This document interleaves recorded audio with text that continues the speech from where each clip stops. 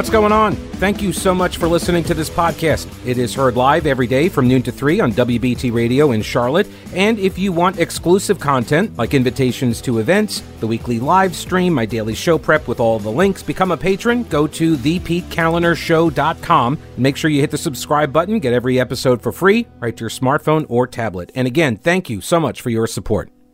The North Carolina primary is underway already. The actual election day is on March 5th, but early voting is underway right now. And depending on where you live, you may have some primaries that you can vote in. If you are a Republican, one of those is the North Carolina 8th Congressional District. I want to welcome to the program one of the candidates for that post, Leigh Brown. Welcome, Leigh. How are you? I'm fantastic. Thanks for having me on. Certainly. So first off, for people who do not know who you are and your background, sort of give us the elevator pitch. Where do you come from? Where are you from? And why on earth would you decide to run for Congress? Well, I am born and raised in Cabarrus County. If anybody knows where Concord Mills Mall is, that's where my family farm used to be, is that area, because obviously it's changed a lot in the years. My husband and I now live in the unincorporated part of the county on the other side of Harrisburg, and we've raised our 2 kids there. Our daughter's in college, son's a senior in high school. I'm a career real estate broker. I've got an office in Concord, and I'm running for Congress because, frankly, I'm frustrated with how things are going. I believe our country's at a turning point, and I think a good conservative mama bear can bring a different perspective that can maybe just help us turn the corner with some common sense.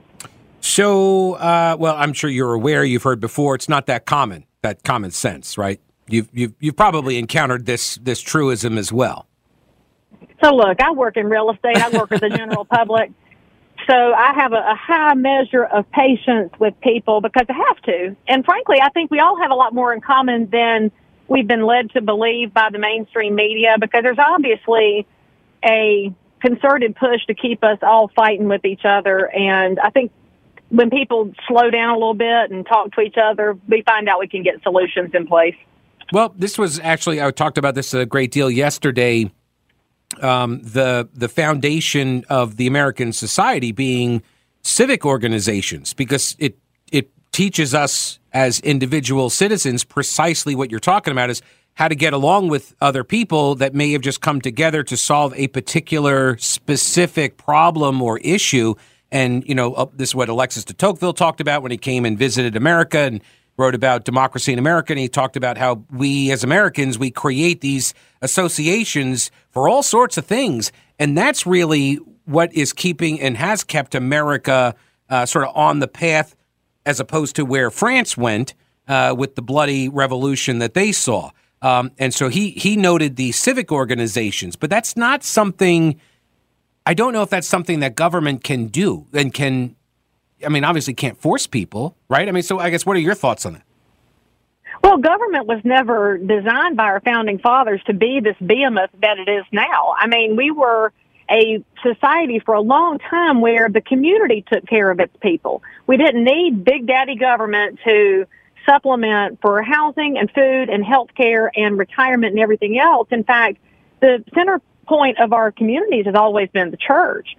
And when somebody was down, man, the church rallied around them. You look at the old barn raisings, and it still happens now in our church community. Somebody's sick or there's a death in the family, and we put together the food train and the visitation, and we really take care of each other. That's just what we have to focus on rebuilding. And the church has been taken out of the center of conversations because there are people that want to destroy faith. And that's one of the most important things that we all need in life to keep moving, is a belief in something. And the belief in something shouldn't be in the government. So we can return that to the church, return it to the community. And we do that by learning how to lean on each other. In fact, you bring up civic organizations. Look at Habitat for Humanity. I think that's one of the best examples ever, and it's in all of our counties throughout the 8th District. It's a hand up instead of a hand out. You find somebody that's just almost there, and one little boost, and Shazam, they're homeowners. They are part of the community. The kids do better in school. Healthcare outcomes are improved. And they didn't get anything for free. They just got a hand up. And that's what the government should be doing, is not telling us how to live or what to do, but be the support, be a reasonable guideline so that we don't, cheat each other out of things. And I just have to believe that if habitat can survive in these communities, the government can be returned to common sense. Yeah. So, you talk about a couple of topics there. You touched on purpose, faith, right? These are things that people, I think, intrinsically, instinctively, we have to have. Otherwise, we go astray. And I think people, when they, we've become less religious, but people still put their faith in things and institutions, except I think a lot of them have kind of looked to government and put their faith over there. You're right. We're designed, as humans, we're designed to put faith in something. And when you have a vacuum there that you're falling away from God or from the church, you're going to fill it with something, which I think is why we've fallen into this space of thinking the government needs to fix everything and create this utopia, which will never happen because, humans. Right. So we have to get back to a place where we celebrate faith and we celebrate people wanting to do great things instead of denigrating them for that. And I see this all the time where, look at this pastor in Union County. Mm-hmm. The whole mess going on with a bad sermon, let's just call it what it was, a bad sermon, an incorrect message, doesn't make the church bad, and it doesn't make the believers bad. And that's what's been happening with a lot of the messages, at least I've been seeing online. And maybe we should just ban comment threads. Maybe that's the answer to fixing all of this. Wait, hang on. You're getting pretty close to my line of work now. All right. Well, no, it is actually a really good example of, I've been saying this for years, which is unchallenged ideas are easy to hold. Right. He gets up there and he says what he says about, essentially, it is literally the example of, right, the blaming the victim for wearing a skirt that was too high, right, or too short, rather.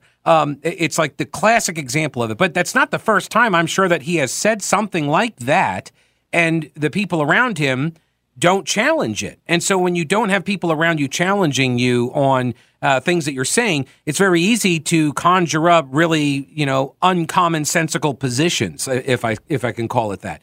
Todd Aiken. We built a leadership model now where there is a disincentive to challenge your leaders because you'll be called a name. You're an hysterophobe if you disagree with what the purported leadership says. But in reality, there has to be a space for, I hear what you're saying, however, I disagree with it, without it turning into complete destruction of the other person. And if you don't challenge it, like you said, it perpetuates. It's also the example of if he's been preaching that message for all these years and it just now came to light because of the video that's everywhere. Well, sunlight is a wonderful disinfectant. Mm-hmm. And I think we need more of that in D.C. as well. Instead of spending bills that are 1,400 pages long, that we get back to itemized approval or disapproval, which is going to force a lot of people to either stand on your own 2 feet or disagree with something instead of hiding it. Yeah. You mentioned spending. So, and I think this came up as one of the questions during the debate that WBT hosted with all of the candidates for the 8th Congressional District a couple of weeks ago. So funding for Ukraine, are you for that, against it? What about military support for Ukraine? I'm a big no on that. And the reason for it is that I have done the research. I've listened to the experts from that region. That is a 1,000-year-old conflict. And I just don't see that the U.S. has any place getting involved in that, particularly when we have more pressing issues at home. Now, that being said, maybe somebody brings me an argument and says, you know what, here's why we should support it. All right, before I say yes to anything, I want to know where the $200 billion that we've already spent has gone. I'd like to see an accounting for it because I personally believe there has been a lot of corruption going on, a lot of money laundering. And you're going to have to tell me that that's clean dollars being spent before I agree to it. And don't even think about asking our young men and women to put boots on the ground in a conflict that does not affect the U.S. Surely you're not suggesting that a former Soviet state might be a bit corrupt. I know Surely. It's a shocking thing to get your mind around, but come on, man. Ukraine, everybody knows. It doesn't take much research to see how much corruption exists there. In fact, when I was at Chapel Hill, now, understand this is 30 years ago, and I hate to admit that out loud, but hey, I had a wonderful professor, and we had a class on post-Cold War, and we were talking about the relationships between the U.S. and the USSR, the ICBMs, and all of the different things that went into play. And even in that class, we were talking about the corruption in some of the provinces, which included Ukraine. Mm-hmm. And that's back in the 50s.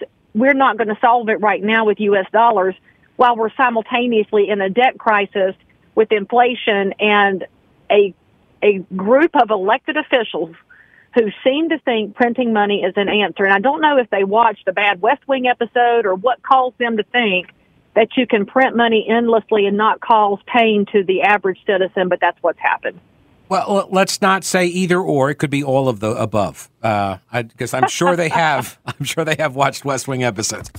Joining me for a couple more minutes here is Leigh Brown. She is one of the Republican candidates in the field for the primary that is underway right now. The primary date itself is March 5th, but early voting is underway for the North Carolina Congressional District 8 Republican primary.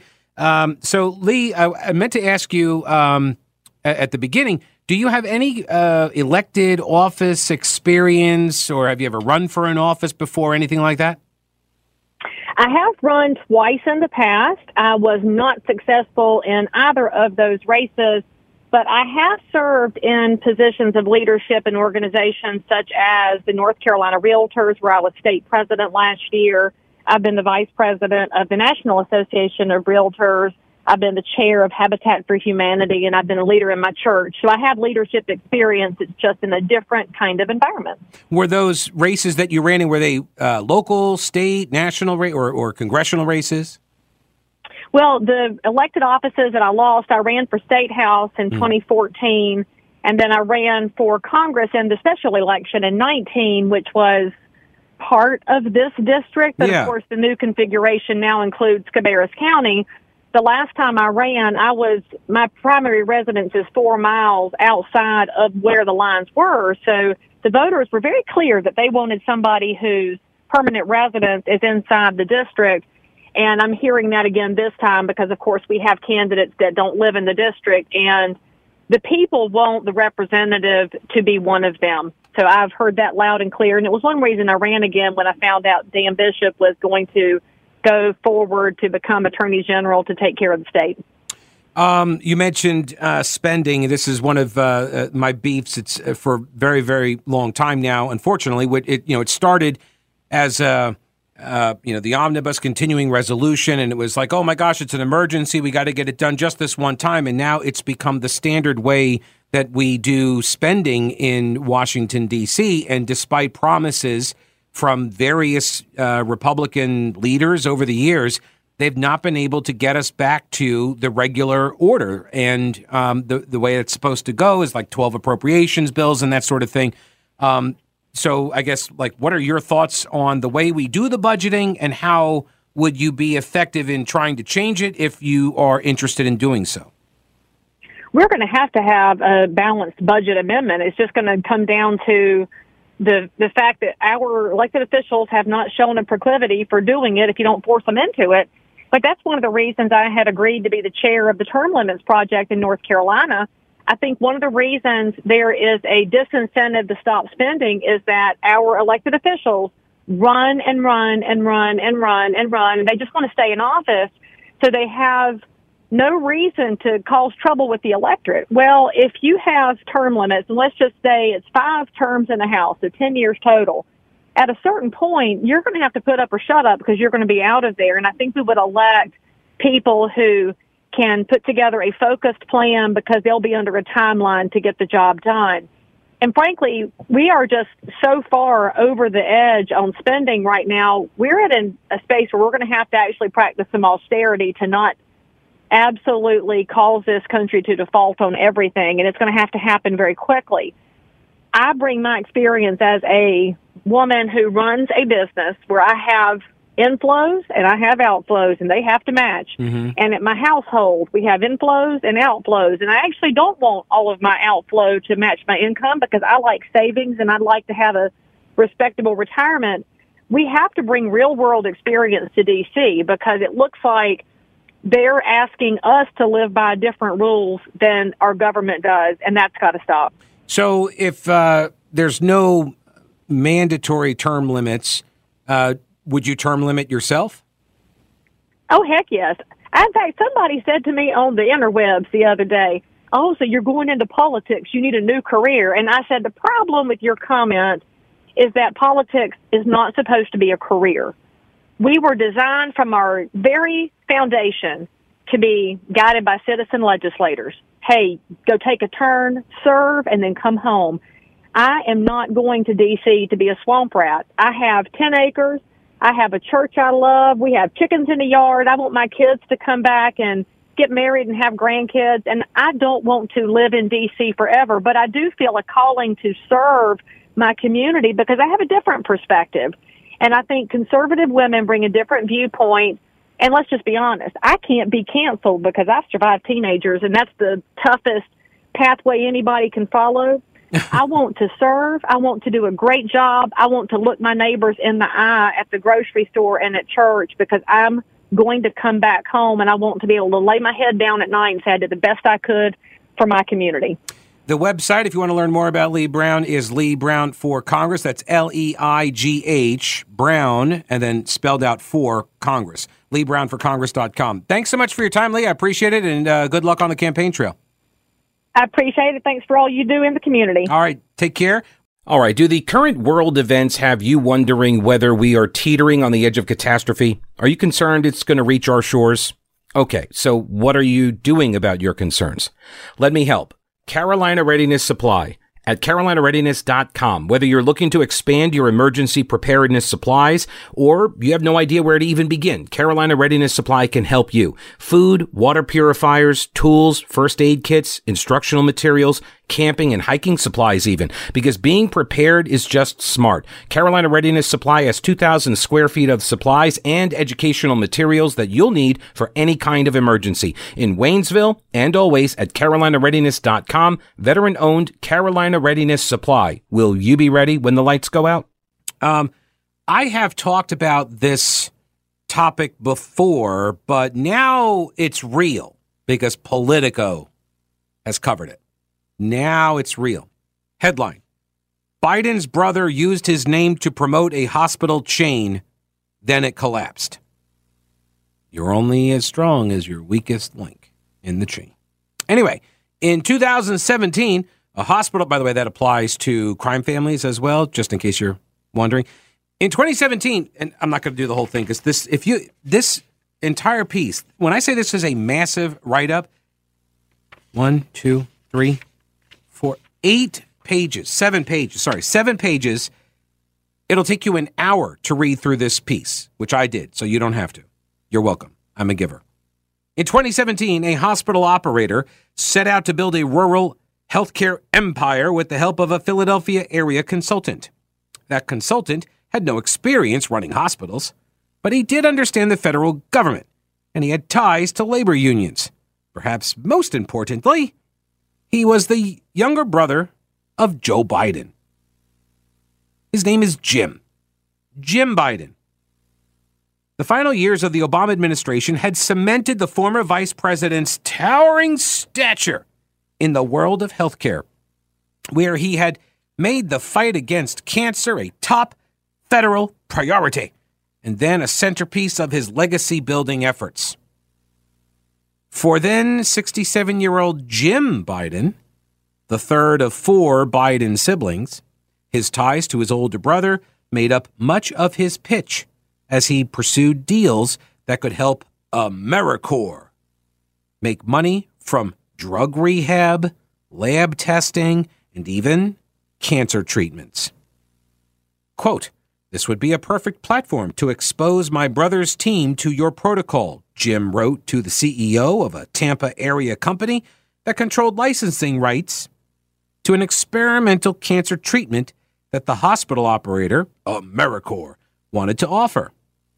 And Jim said, quote, "Could provide a great opportunity for some real exposure." Note what he's selling, right? Exposure. A perfect platform to expose my brother's team. Who's he talking about? Joe Biden skinny dipping in the White House pool? No, he's talking about the Biden administration or the people around him, because at that point he was the vice president, right? But his team, vice president's team, Jim Biden, this email, by the way, obtained by Politico from a person close to the company, documents one of the many ways in which Jim Biden invoked his brother's name and clout in the course of his work with AmeriCorps. I don't know why I say it. I just feel like I have to say it like that. It's a very strong name, like Max Powers, you know? Anyway, AmeriCorps has since gone bankrupt, wreaking havoc in rural communities in the process. Jim Biden spoke of plans to give his brother equity in AmeriCorps. This according to a former AmeriCorps executive.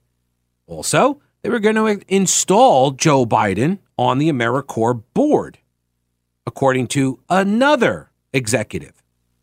Jim also said, that if AmeriCorps could find a winning business model for rural health care, his brother could promote the company in a future presidential campaign. That came from a third official from AmeriCorps. All three were granted anonymity to discuss a company mired in legal and political controversy. Interesting. So you're cutting deals. This is obviously after Hillary lost and before Joe announces that he's going to run for president in 2020. So I guess this was before President Trump made the comments at Charlottesville, because remember, that's what Joe said prompted him to run. Right?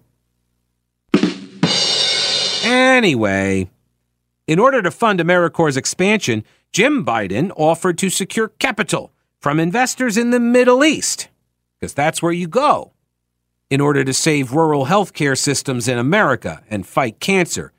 Right. At AmeriCorps' hospital in southern Kentucky, ravaged by staff departures and dwindling medical supplies, a patient actually died of cardiac arrest in late 2018 after receiving substandard care. 4 years after its bankruptcy, federal investigators are still pursuing questions about what else happened at AmeriCorps. In September, the SEC accused one of Jim Biden's business partners of fraud related to loans to the company. The business partner denies those allegations. The Justice Department found that AmeriCorps' hospital in Pennsylvania entered into sham service agreements and that it paid kickbacks as part of a scheme that billed the government for medically unnecessary lab tests that the hospital shipped out to be performed elsewhere.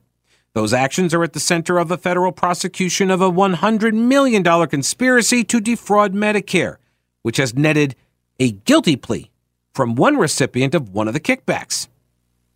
Now, House Republicans pursuing an impeachment inquiry, they're asking some questions about old AmeriCorps and Jim Biden. Politico investigation. This investigation renders the most detailed picture to date of the ways in which Joe Biden's relatives leveraged his public stature to advance a private business venture. What does that mean? Influence peddling, right? That's what they're talking about. But we don't know if Joe knew anything. So we can't call it that yet. We don't know if he actually did anything. Jim's role was larger than previously reported. His name is actually included in materials and documents as one of the top leaders, actually. The investigation also reveals Joe Biden's name and his inner circle were more involved with the company than has been understood. There's that voice from nowhere reporting instrument right there. But this is a technique that media will use, right? This voice from nowhere. Joe was more involved with the company than has been understood. By whom? Right? Understood by whom? In addition to the accounts provided by former executives, investor materials describe Jim as an advisor to his older brother. So they put it right there in the investor materials. And on top of Joe Biden's previously reported encounter with the CEO of AmeriCorps, at least 3 of Joe's relatives worked for AmeriCorps. But Joe had no idea, please. He had no idea. Just because he's leading the moonshot cancer effort doesn't mean that his brother and 3 family members who are working with AmeriCorps on a potential cancer screening process that they're very excited about and maybe going to introduce all of the AmeriCorps people to Joe's team. Joe didn't know anything about any of this. What are you talking about? They never made the intro. Hello. Jim's wife, Sarah, and his son, Jamie, and Joe's son, Hunter, all met with the CEO. And Joe's personal doctor as well. Met with him, too.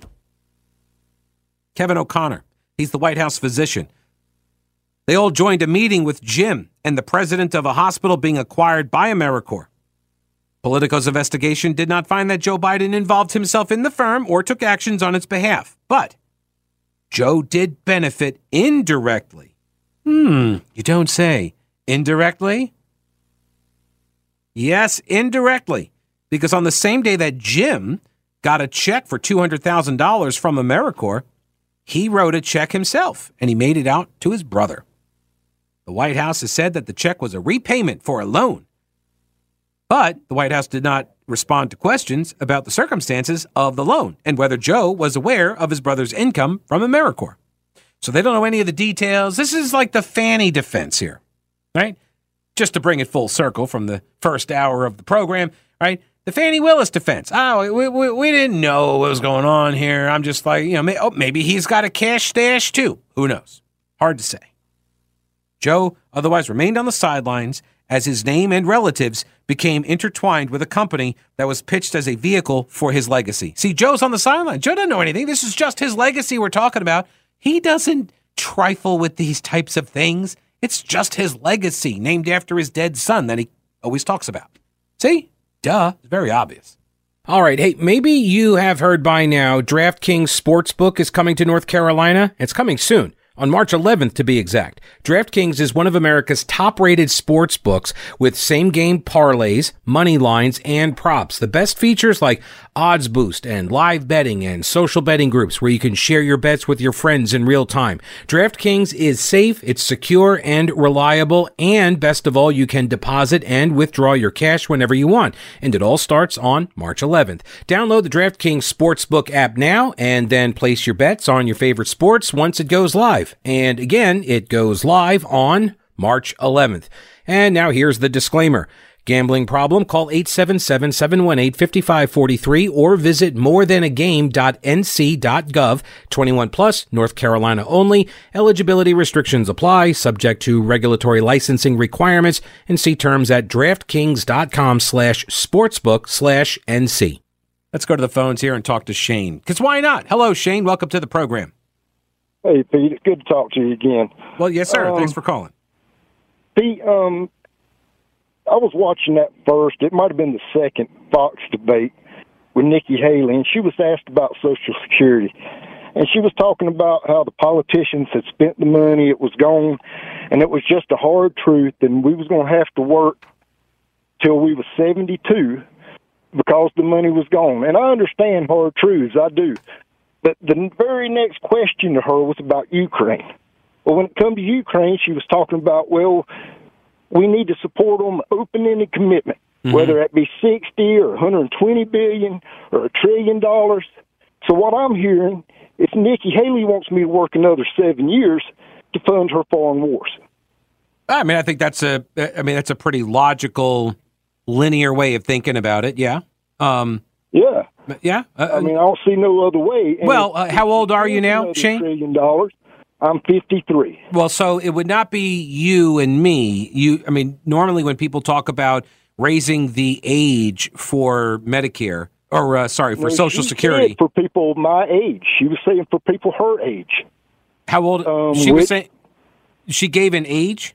I don't remember her giving an age. She did. She said for people my age. Well, I'm pretty right there with Nikki Haley. Mm-hmm. So if she's saying for people her age, then it's for people my age. Right. So traditionally, but regardless, are we going to spend another $1 trillion and then the next generation has to work till they're 75 or 80? How far do you want to go with this stuff?